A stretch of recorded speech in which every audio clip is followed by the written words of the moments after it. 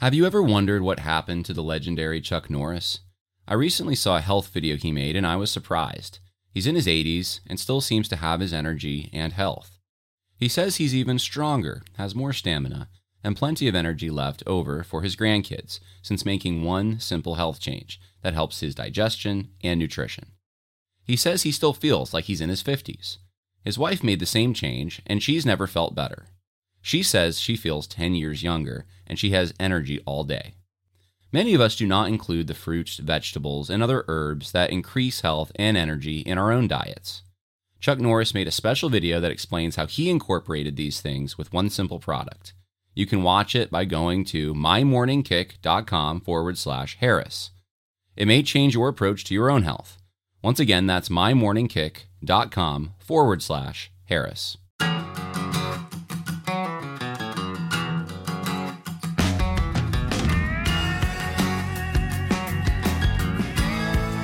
Hey guys, welcome to Conversations That Matter podcast. I'm your host, John Harris. I have been working today on an essay that I hope was going to be done, but it's not. And it's on the propositionation and Christian nationalism. And it's a take that I don't think you've heard from anywhere else, at least I haven't. And I think it's going to be beneficial. I think it's going to show you what the root of this actual disagreement is over quote-unquote Christian nationalism. And one thing that struck me today, which is one of the reasons I wanted to give you a short podcast tonight, is that I think Mike Pence and Donald Trump are on two different sides of this. And I'm not saying Christian nationalism per se on the surface. I'm saying the root issue here, which is I think the root issue is whether or not America or any nation in particular should define themselves by any religion, Christianity in this case, but whether that's fundamental to national character, and then whether or not religious views should be then administered to the rest of the population, even those who don't hold those religious views personally, but because they're part of or live in the boundaries of a country or a nation, or in this case, the United States, they are subject to those laws, those requirements. And I think there's one group saying that, no, we don't need that. We want universal principles. Because that's what America is. It's this idea. It's an abstract notion. It's liberty. It's freedom. It's equality. That's what America is, and it's an idea. That's really what it is. And then on the other side, I think you have people saying, no, it's rooted. It's tangible. You can feel it. It speaks a language. There's a lineage involved. There's all these different aspects that make up what a nation is, and when you combine them all together and you look at them, religion's going to play a part in this. Now, I've said before, that doesn't mean every single person is necessarily a Christian. It just means there's a tone set. Laws are based upon a certain foundational moral structure that comes from a religion.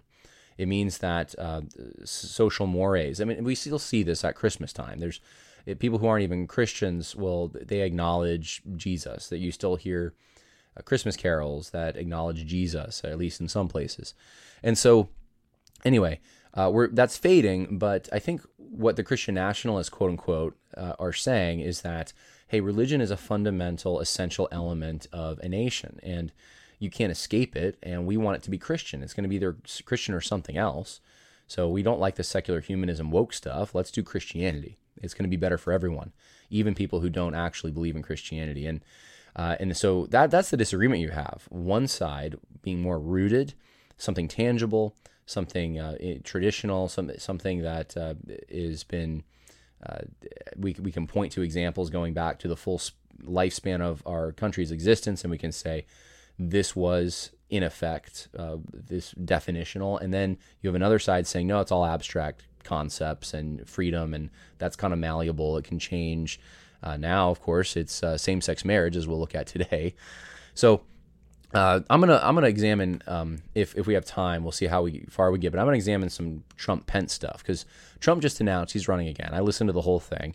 Pence has been making his way around doing CNN town halls. Why is he on CNN? That should give you a clue, honestly, that maybe this guy, but also on talk radio, and he's saying something that's different from Donald Trump, but I don't even think they would recognize the difference, possibly, between them. And it actually, though, is a difference, and it's a pretty fundamental one. But they were able to serve in the same administration. They're in the same party. They have a lot of the same policies, probably, but and at one point they definitely did. So what is it that separates them? And I think it's becoming more and more of a dividing line. Whether or not you believe in the proposition nation or you believe in a very rooted, tangible, traditional kind of America. And this will become more clear. I think the fog will lift when I'm able to get the essay out and show you some of these things. I was reading a Bush speech today and an Obama speech and looking at how, wow, they both believed in this and they used this concept to push a different set of policies. But anyway, I do digress. We're gonna look at some stuff. First, I want to start here with what's in the news. This is a story from the Salt Lake Tribune. Mitt Romney joins bipartisan Senate majority to advance same-sex marriage bill with religious exemption amendment. And here's what Mitt Romney said.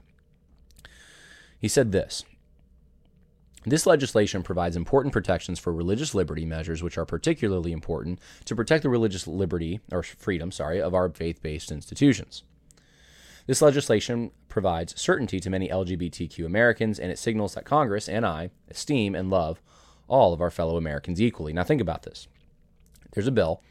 62 to 37 have voted to begin debate. 12 Republicans are already supporting this, apparently.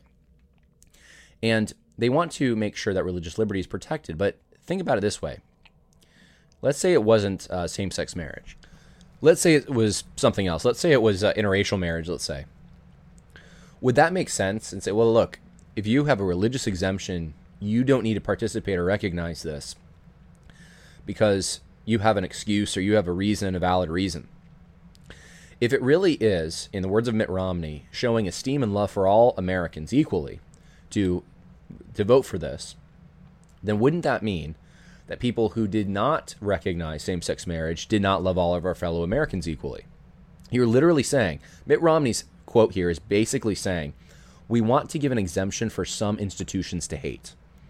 We want to make sure that religious institutions can still go on hating because they don't love all our fellow Americans equally, and that's their right to not love them. Well, why is it their right and not the rights of others? So if you have a religious exception, that's the only thing? I mean, this is kicking the can down the road in the worst way. In the worst way. It doesn't make pragmatic sense because the activists aren't going to like Mitt Romney for this. They're going to still vote for the guy to the left who says, no, I'm going to force the churches. I'm going to force the bakers.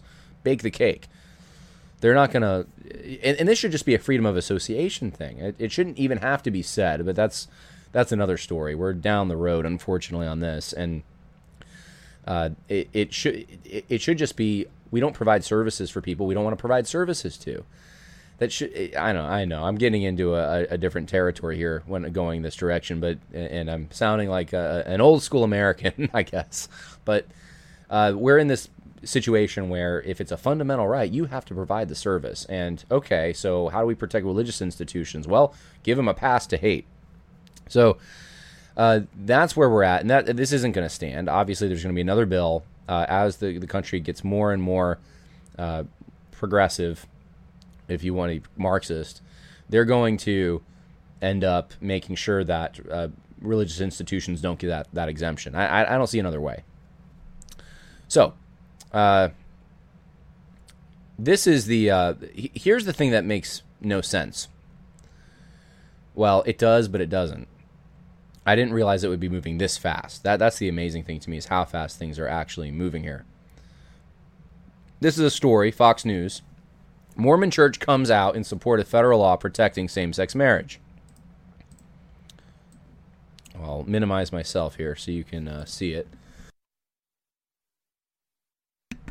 In an unexpected move, the Church of Jesus Christ of Latter-day Saints gave its support Tuesday to a proposal federal law that would recognize all legal marriages and codify marriages between same-sex couples.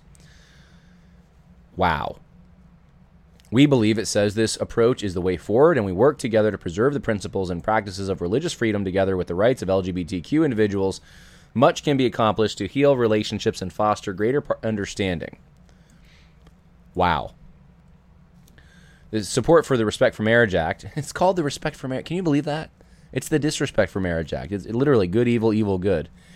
Is under consideration in Congress and the church's latest step to take more welcoming stance toward LGBTQ community while holding firm to its belief that same-sex marriage relationships are sinful. Okay, you can't have the two. The bill is trying to have two things: religious liberty and sexual anarchy.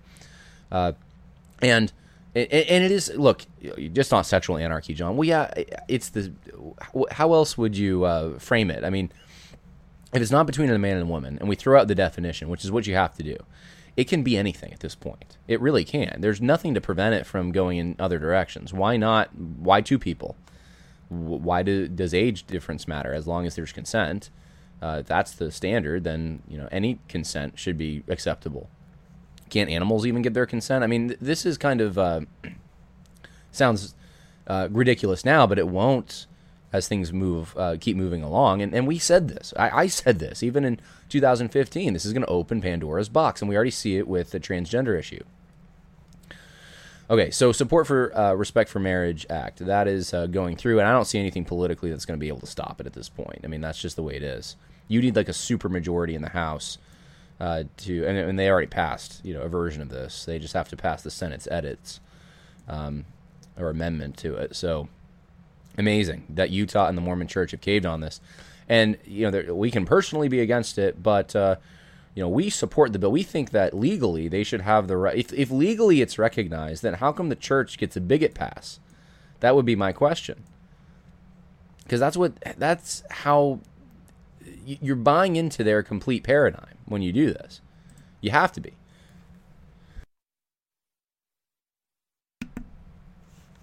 They believe that it's bigoted to oppose same-sex marriage. It's wrong in their mind, morally speaking. Now, I can make it great. The argument I've always made consistently is that no, actually, there's a creative design here. God put it in place. He designed marriage for one man, one woman for life, and procreation certainly part of this. It's definitional to it. There are, just like people have medical conditions that prevent them from running or walking or talking or doing things that a normal human body should be able to do. There are couples who can't have children. There's couples who are infertile. There's couples who are past the age of bearing children. Doesn't mean they don't have a marriage.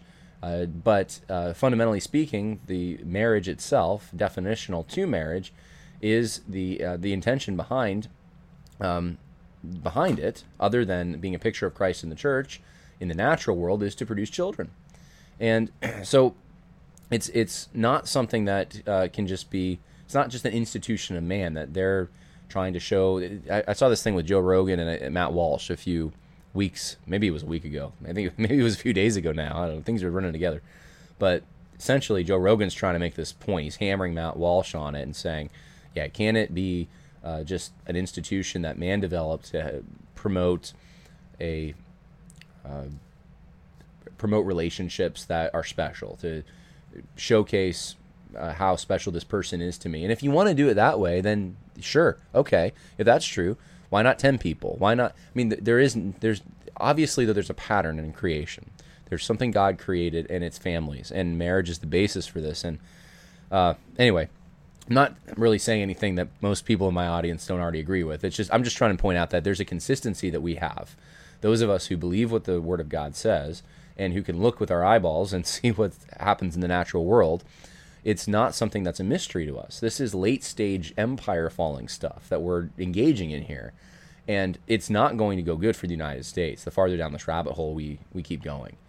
Degeneracy is already abounding, and by the way, it can get a lot worse. If you don't think it's bad now, or you think it's bad now, it can get a lot worse, and it will. So how's that for a positive message? It's just being honest. These are Republicans, though. I mean, and Mormons, a Mormon. Oh my goodness, this is crazy. Now, speaking of Mormons, this was interesting to me. So, I was, let's see here, listening to some stuff. Let's get rid of this and this. Maybe we'll get to this. This is not related to the same-sex marriage stuff. So we will go. Okay. Here. Okay. I thought this was interesting. Voddie Baucham on Glenn Beck. Now, by the way, Voddie Baucham did a great job on this interview, in my opinion. Great job. He hit it out of the park. I thought Glenn was asking some very personal questions by the end of this that weren't even necessarily political. It was just he wanted to know because he respects Voddie Baucham. And Voddie did talk about repentance and faith. the difference between law and gospel. I mean, he was able to mention things. Glenn didn't really take the bait. Glenn just maybe, I don't know. I don't know what the deal is here, but I actually emailed Voddie Baucham though, and we'll see. Maybe he'll give me some behind the scenes, because I'm just curious. I'm like, Glenn Beck certainly has a respect for Voddie. Is there a curiosity about Christianity, true Christianity? I don't know. Anyway, Voddie did a great job. Here's though what Glenn said, and this surprised me. I said on the air when we were debating same-sex marriage, to me, as more of a rights person, what do you do in your life is your life. Do not force my church to do what you want, and I won't force your church to do what you want. You know what I mean? Or what I want. But I said, this opens up the door. You can't say man and a woman and then not say man, woman, woman, or woman, woman, woman. Right. You everything is going to change, and you will see pedophilia will start to be normalized. And they said, how dare you ever say that? Right. And then they would say, no, that's not what we're arguing for. Yes. That's, that whole slippery slope argument, that's not what we're arguing for. We're just arguing for this, not that.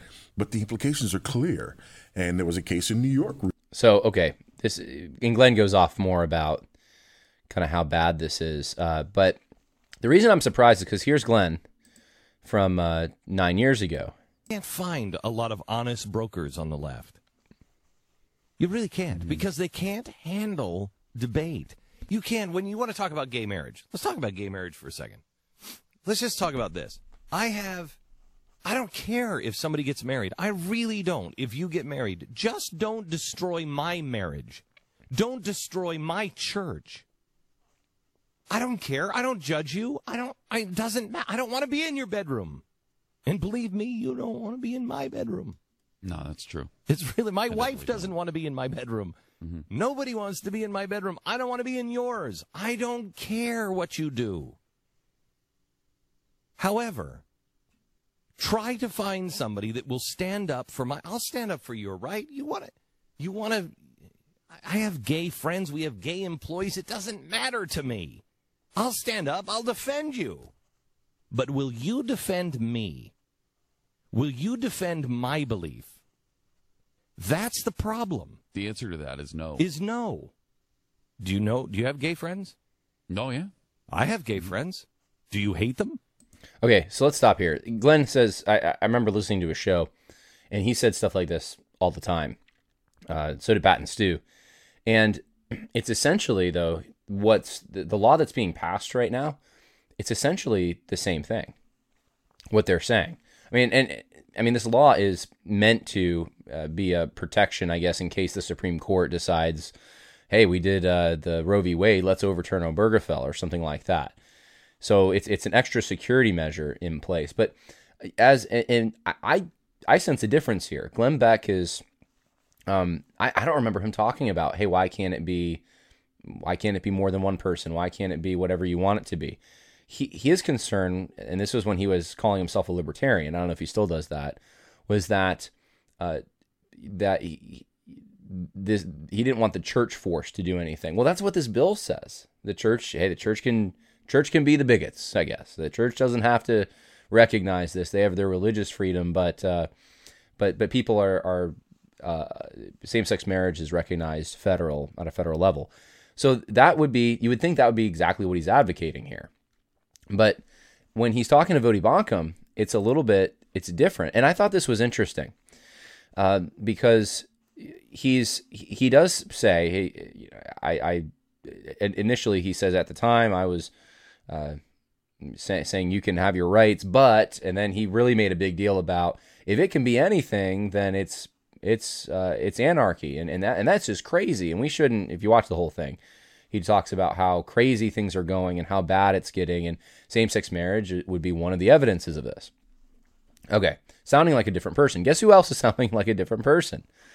Here is Ben Shapiro. This is from November 16th, so today. But put aside the rule of construction, the thing that's really amazing to me is that it is now apparently the law of the land and societal rule that the only rationale that you would possibly have for saying that a marriage is between a man and a woman is because you're a Christian or a Jew or a Muslim. That's really the only reason at all. That the only reason will allow you to have these crazy beliefs so long as you can show that they're crazy beliefs. So long as you can show that the reason that you believe that marriage is between a man and a woman is because you read it in a book and because you really believe the book. They keep saying sincere religious belief. I don't even know how you measure sincere religious belief. Are we going to now monitor how often you go to church or to synagogue, whether you keep kosher or whether you take communion in order to determine you're sincere? I mean, the same media that declares that Nancy Pelosi is a sincere religious believer who's just for the mass abortion of unborn children will declare that you, Matt Walsh, are not actively in favor of the things that you're in favor of. You're just a religious bigot. You're a bigot, right? And your religion is a cover for your bigotry. I'm highly annoyed by the constant derogation of non-religious arguments into religious arguments. And this is what the left loves to do. They like to say, you're pro-life. The reason you're pro-life is because of your crazy religion. And so maybe we can respect your crazy religion along those. That is not the argument for marriage. The argument for marriage has literally nothing to do with religion. You could be a visitor from Mars, and you could see that all of human procreation relies on man, woman, child. This is not particularly difficult stuff. By essentially boxing in the argument in favor of traditional marriage into, well, if you're a crazy religious believer, maybe we'll let you have that. But, if you're a cake baker, then we're not sure about that, right? I mean, we're not sure how far this religious liberty thing extends. What you're really doing is you're setting the ground game at same-sex marriage and traditional marriage are completely the same thing. And if you object to it, the only reason that will even allow you to do that is because of this crazy thing called religion. Okay, so very down on this bill that because he doesn't like that exemption that is purely religious because he doesn't think it's an obvious thing. It shouldn't necessarily be unique to a religion. Now, this was Ben Shapiro 6 years ago. Marriage is silly because I don't think that there's societal benefit to gay marriage. If you're going to make the argument that government should be involved in marriage at all, which is not even an argument with which I agree at this point. But it's the way it is right now. Right. So let's just go from that, that base. So before I get there, one quick point. The reason I want the government out of the business of marriage is because now that the government has enshrined gay marriage, the next step is going to be going to religious people and telling them they have to engage with same-sex weddings. So as a religious person, this is problematic to me. I want a society in which I can do what I want, and I don't have to care what you think, and you can do what you want, and you don't have to care what I think. Right. That doesn't mean you get to come into my synagogue and get married. It also doesn't mean that I have to go to your gay wedding. Right, and that's an interesting place to... Okay, I want to just say this. Both of these guys, I'm not getting down on them at all, but this is the argument that helped take us here to this point we're at now. And I think now both of them are like, oh no, what have we done? They can see now where this is actually going, and this is after a few years of transgender athletes business and all the sexual anarchy that we've been seeing with transgender library, drag queen library hour and all the rest. And I think they're seeing now this is the brave new world that 6 years ago, that 9 years ago we didn't expect to happen as this soon. And at the time, I'm just telling you, those of us who were consistent Christians reading our Bibles, we could have told you easily.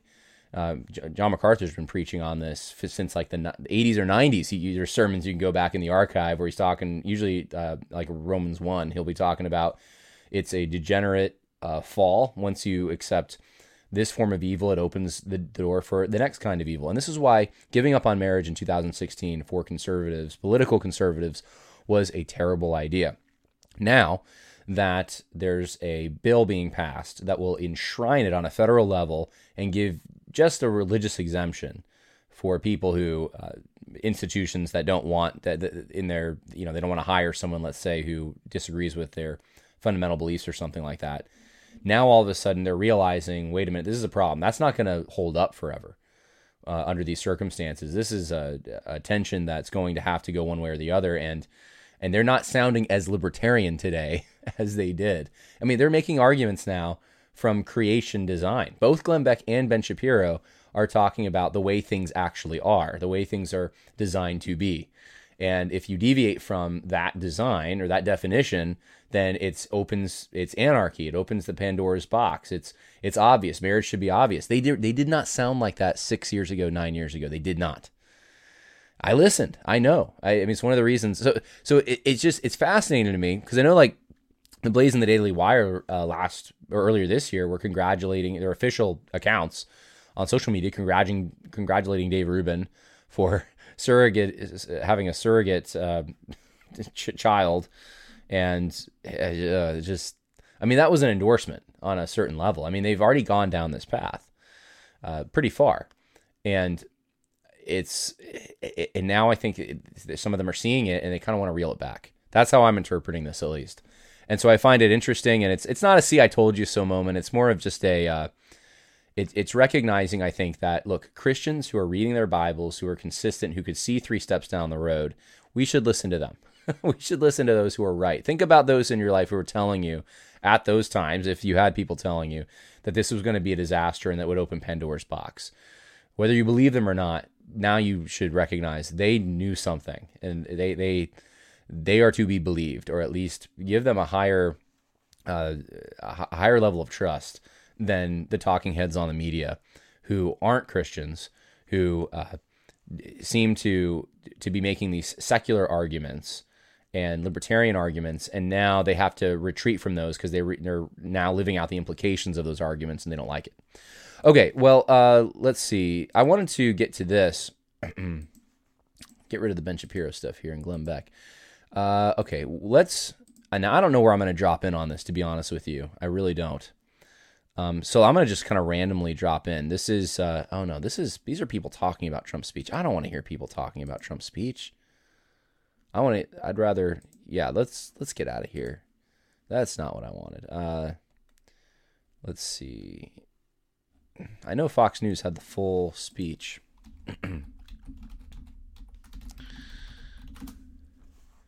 Okay, I think it's here. So I don't know where I want to even jump in. Let's jump in towards the 2/3 through this, and just let's hear a little bit of Donald Trump's announcement for running for 2024. And then I'll compare what Mike Pence is saying, and I'll share with you some of my thoughts. This total breakdown of law and order, it was a total breakdown of law and order. I will restore public safety in American cities and other communities that need our help.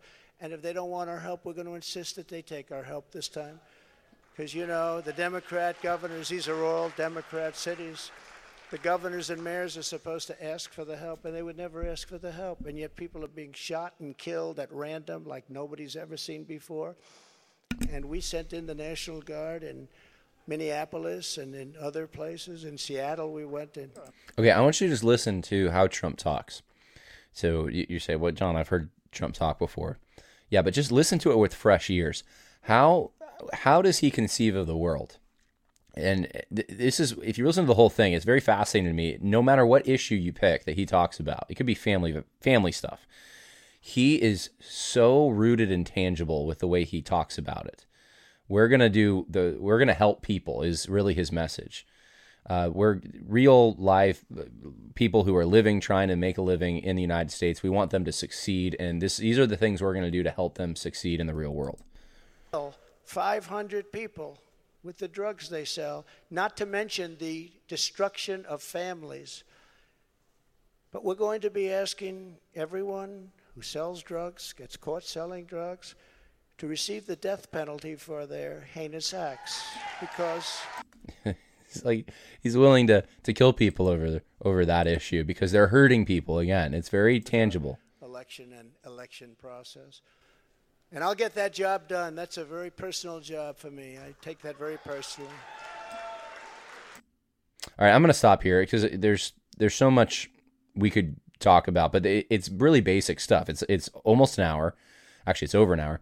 And it's Donald Trump talking about how, and using metrics. Sometimes he's not exact with his numbers or anything, but he's telling you, this is what I want to do for people, for real life people in this country. I love this country. I love the people here. These drugs are hurting them. We're going to stop that.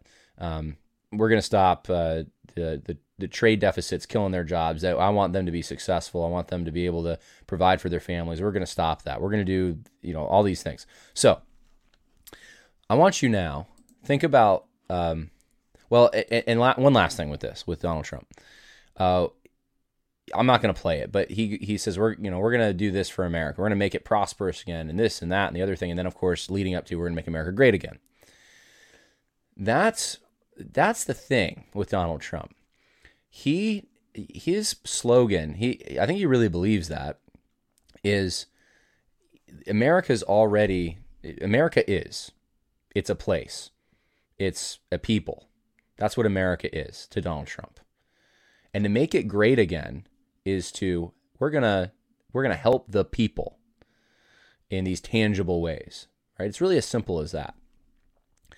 That is different, though, from any other president in my lifetime and how they've campaigned. I was thinking about it, George W. Bush included. It is so, they talk about, oh man, I'll tell you what they talk about after we do this. All right, here's Mike Pence being asked about, this isn't probably even the best clip, but Mike Pence, he's tripping over himself, saying one thing in particular over and over and over in like this whole town hall. And so he says it here as well. You know, it was a great honor for me to be a part of the Trump-Pence administration. I mean, in 4 short years, we rebuilt our military, we revived our economy, we unleashed American energy, we appointed conservatives to our courts at every level. But in the end, our administration did not end well. And I write about that in my book. But as I've traveled across the country over the last year and a half, one thing I've heard over and over again, whether it's at the grocery store in Indiana or traveling around the country, is people want us to get back to the policies of the Trump-Pence administration. They want to see America strong and prosperous and advancing the policies that we advanced that left America more secure and 7 million American jobs created. But the other thing that I've heard consistently is that... Okay, so he kind of tips his hat to the Trump stuff a bit. You know, people want to go back to that, the prosperity and but even as he talks about it, it sounds fake because he's talking about, well, a lot of politicians do this. When I was at the grocery store in little, Norman Rockwell town or something, that's how they give you the feeling of, they're just one of you. They're a regular Joe. Trump doesn't have to do that. Trump just is. He doesn't have to talk about being at the grocery, because we know Trump's not at the grocery store, right? So someone else is at the grocery store for Trump. I guarantee it. So Trump doesn't have to throw these things out there, but Pence is still like a typical politician throwing that kind of stuff out there. And maybe he does go to the grocery store. I don't know, but it makes you. It's supposed to, I think, inside of you, make you think of small town America, Americana type stuff, and make him more, less distant, more personable, more relatable, all that. So. This is where the switch happens. See what happens when Mike Pence starts talking about what's really important to him here. The American people are looking for new leadership that will unite our country around our highest ideals, leadership that will reflect the civility and respect that most Americans have for one another. Once you get out of politics, you learn pretty quickly that while our politics is very divided, the American people actually get along pretty well every day and treat each other with kindness and with decency and with respect. And so I think in the days ahead, whatever role I and my family play in the Republican Party, whether it's as a candidate or simply a part of the cause, I think we'll have better choices. Than my old... Okay, this is something he said on Sean Hannity when I was listening to the interview with him. Constantly, he kept saying ideals all the time, and it hit me. So... Mike Pence, when he's talking about respect and ideals and all these things, that's what lights him up. And he recognizes, there's policies that are hurting people, but what people really want is they want someone who's going to embody these ideals and look a certain way and act a certain way and present themselves a certain way. And this, I think, gets to one of these divisions between that Christian nationalism is bringing up. It's not Christian nationalism per se, but it's the proposition nation stuff. And this isn't 100% directly related, but this is Mike Pence is talking like someone, and he definitely was using this language on Sean Hannity, who believes in this proposition nation business, where America is a set of ideals. America is this think of like Plato's Republic and this world of forms. Like America is this perfect form that it has yet to realize. It hasn't yet to come into itself really, but you get glimpses of it every now and then. At the shopping center, you can see it. You can see it in the people. This glimpse of what America really is. These high ideals, and politics is just so bad. It's so corrupt. We all know it. But what we need to do is inject it with those ideals, and everything will be fine. Now, first of all, this is a Norman Rockwell world figment at this point. Maybe in some small towns, but where are you talking about? I mean, people are divided now on the local level, in school board meetings, in churches, they're divided. So what Mike Pence is talking about does not conform to reality. People will treat each other with respect. I mean, I guess they're not like in most towns, they're not shooting each other, but in the cities they are. So he's trying to hearken back to something that I think nostalgia is going to pull you towards in a way, but it's not something that's a tangible, there's no metric that you can really use for ideals. It's very hard to use a metric for that. It's not something that you can measure, and it's not something that in and of itself brings success to Americans or makes their families more secure or helps parents pay for their children's college education, or the very tangible things that Trump talks about throughout his entire speech. Trump doesn't talk about ideals. He doesn't talk about abstractions. He doesn't talk about, he doesn't even think of America in those terms in that way. He thinks of America as the people and the place, and making that place as good as he possibly can, making the people as successful and prosperous as they possibly can. And Mike Pence, I think, thinks of America more as this noble ideal, this shining city, this place that it needs to. It's not like that, unfortunately, right now in the political realm, and it needs to be brought into this. And so he's going to be the one to conform it to the ideal, and so it's not something that's measured. You can't. Then he's not looking at America, I think, so much as a place and a people. People are part of it. People, but insofar as people embody the ideal, that's what makes them true Americans. That's what makes them part of America, is when they show this dignity and respect. And you hear leftists talk about this. Obama did this all the time. He talked about ideals in these very high and glowing language. But when he talked about it, it was mostly equality that he was talking about, egalitarian equality.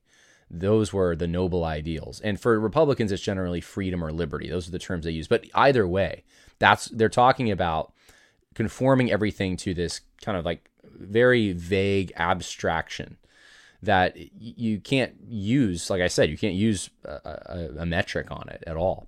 Trump isn't even in that lane, not even close. He doesn't talk like it really. It's all very, it's very particular for Trump. And so I think that this is going to be made more clear once I show you what I've been working on, an essay I've been writing on this whole issue. But it is, if you get these two categories in your mind and you realize, okay, there's some people who conceive of America differently than others, and Trump is a deviation from the presidents that we've had in the way he views what America is and how to help America as a result of how he defines America, then I think it will make more sense why the whole Republican establishment is going to be lined up against him. And they were in 2016 as well. And the Democrats. I'll put it this way. It is awfully convenient when you can conflate the purpose or function of a nation and then the definition of a nation. Because which is what this essentially does. If the purpose of a nation or the function of a nation is to embody these ideals, and you can conflate that with the definition of a nation, which is its people and its place, then those who fail to participate in a national cause, whether it's like going to war or eliminating poverty or something like that, or a virus, their very identity then hangs in the balance. It's contingent on their compliance to the government. So an American is someone who values equality and obeys orders, or values dignity, or values freedom and obeys orders. I mean, it makes your population more, I think, docile. And then authentically, national characteristics, and this would include religion. That's where Christian nationalism comes in, but lineage, ownership, experience, language, tradition, all of these things are able to be cast aside when conflicts arise between them and politically driven national purposes. So we need to import this large group of people. Wait, hold on, but we have people here, right? That would be that doesn't matter anymore, because America is not lineage has nothing to do with it. A people group has nothing to do with it. It's all about equality, or it's all about liberty and extending that as far as you possibly can. So we need to let these people in, right? I mean, under this logic, you could have a country in the Middle East that accepts an American form of government, democracy, or a Republican form of government, and now we've nation built, we've planted democracy there, but we don't think that they cease to be Iraqi, or they cease to be Afghani, or any, like, the people there that now they're real Americans, but we treat them sort of that way. We think we need to plan America over there. That's what they need. They need what we have, right? They need our ideals. They need our system built on these principles. That's what's gonna really help them out. And so we're willing to sacrifice to that, to these ideals. So Trump doesn't think that way. That's why his foreign policy is different. That's why, like, it's clicked in my mind. Like, every single aspect of the way he thinks, he's not like these guys. He's not in this high and mighty idealistic world. He's more pragmatic, and he's more just more of a realist, I suppose. All right, so figured I'd share with you that eureka moment that I had, realizing. I kind of all knew this for a while, but it's just as I'm writing about it, it's making more and more sense to me. All right, last but not least, someone wanted me to talk about this. Pastor Jamal Bryant fully dismantles Herschel Walker. So this is a social justice. You can even see the fist in the picture here. This is a social justice pastor. Let's see what he has to say. And citizens in Georgia should not vote for Herschel damn Walker. Here it is. Ladies and gentlemen, when the Republican Party of Georgia moved Herschel Walker from Texas to Georgia so that he could run for Senate, it's because change was taking too fast in the post-antebellum South. The state had been flipped blue, and there are some principalities that were not prepared for a black man and a Jewish man to go to Senate at the exact same time. So they figured that they would delude us. There's no sources for any of this. This is just pure. I mean, even though the language he uses is so purposely chosen, post-antebellum. Okay, well, I guess that's every moment since the end of the Civil War. I guess you could. Okay, whatever. Post-antebellum, and getting into the motives. He questions motives right away here. That's such a you expect that from social justice advocates. They go right for the jugular most times. But he just doesn't have a source for this. Let's see if he gives one. It's because change was taking too fast. Oh, we already saw that. So they figured that they would delude us by picking somebody who they thought would in fact represent us better with a football than with a degree in philosophy. They thought we were so slow, that we were so stupid, that we would elect the lowest caricature of a stereotypical broken black man as opposed to somebody who is educated. This is kind of racist. I mean, it wouldn't, if a white guy said this, that'd be it, right? I mean, the lowest character is a black guy throwing a football. Like that's inferior. That's what he's saying. This is inferior. What he did with his life is it's inferior to someone like Warnock, who has a degree. Oh my goodness! And I mean, you could flip this though. I could see a pastor saying like, we want the guy who throws the football because the guy who got the degree, I mean, he went through the white man's system and he learned the white man's books and he did. I mean, I've heard that kind of thing before. So it's just so funny. Like, either it doesn't really matter what the scenario is. Social justice warriors can find an angle to somehow make it racist or oppressive or something. And erudite and focused. Y'all ain't ready for me today. Since Herschel Walker was 16 years old, white men been telling him what to do, telling him what school to go to, where to live, where to eat, where to buy a house, where to run, where to sit down, where to sleep, where to pay for abortions, where to buy a gun. And you think they not gonna tell him how to vote? Okay, so Warnock literally went to university, though. I mean, is that? I thought that was considered I better not say what I'm thinking. I just thought that there was an angle on that would have been looked upon in certain aspects of the black community as that would have been a stain on him or a mar on him, or we would have had to look at him with suspicion for pursuing that kind of thing. Maybe that's changed in certain, I don't know. But it's weird to me that, like, so throwing a football means you're controlled by a white person, but getting a degree doesn't. Why? That's what I'm trying to get at here. Like, what's the difference here? That in 2022, we don't need a walker. We need a runner. We need somebody who gonna run and tell the truth about January 6th. We need somebody. Okay, all right. So it's working up the crowd now. But, I mean, I would think that getting a degree, that's with your mind. I mean, throwing a football, it's physical, right? So he on the one hand, he's saying, Walker's so dumb. You know, how dumb do they think we are? We're going to vote for this dumb guy. And then on the next, and then he's saying that he's controlled.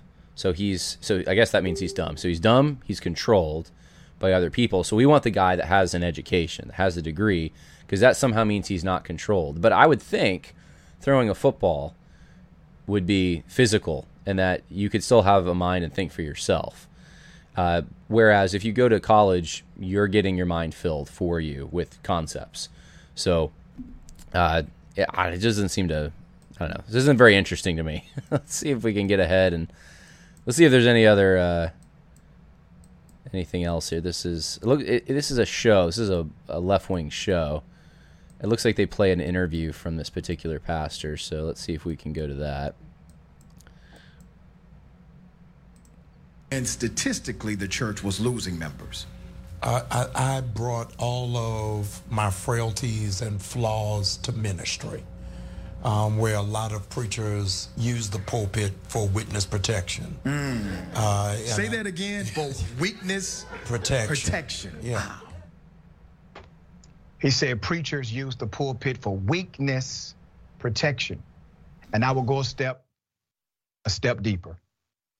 Many Christian evangelicals, including politicians, they utilize their faith for weakness protection. They're actually weak on the inside. They're cowardly at their core. Give you some information about Pastor Jamal Bryant. Okay, all right. We're not going anywhere else on this. So I just find it interesting. Like, this would be that's church, right? And that's fun. That's totally political. But there's not a concern about Christian nationalism here. There's not a concern about separation of church and state. It's fine to have a pastor do this from the pulpit, to completely get into partisan political politics, and then turn around and the news anchor accuses the evangelical church of being weak, which, you know, probably yes, but not in the way he probably thinks of it, because they're weak because I guess they're not engaging in social justice enough or something. That would mean they're strong, but I don't know how much strength does it take to cater to the powers that be? Not much. I mean, you're gonna get the applause of the world. So, anyways, someone sent that to me, wanted me to comment on it. So there you go. I don't really have much else to say. It wasn't. It was your standard fare, I suppose. But that's what's going down in Georgia. All right. Well, that's it for the podcast today. Hope that was helpful for some of you. More coming. God bless. Bye now.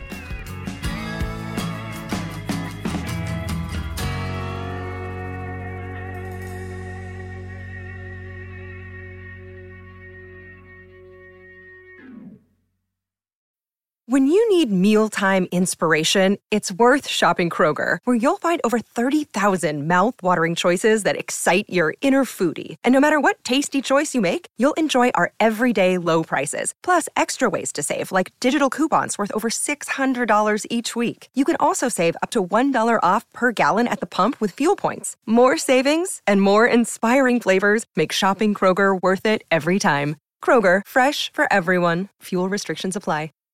Save big on your Memorial Day barbecue, all in the Kroger app. Get half gallons of delicious Kroger milk for $1.29 each. Then get flavorful Tyson natural boneless chicken breasts for $2.49 a pound, all with your card and a digital coupon. Shop these deals at your local Kroger today, or tap the screen now to download the Kroger app to save big today. Kroger, fresh for everyone. Prices and product availability subject to change. Restrictions apply. See site for details.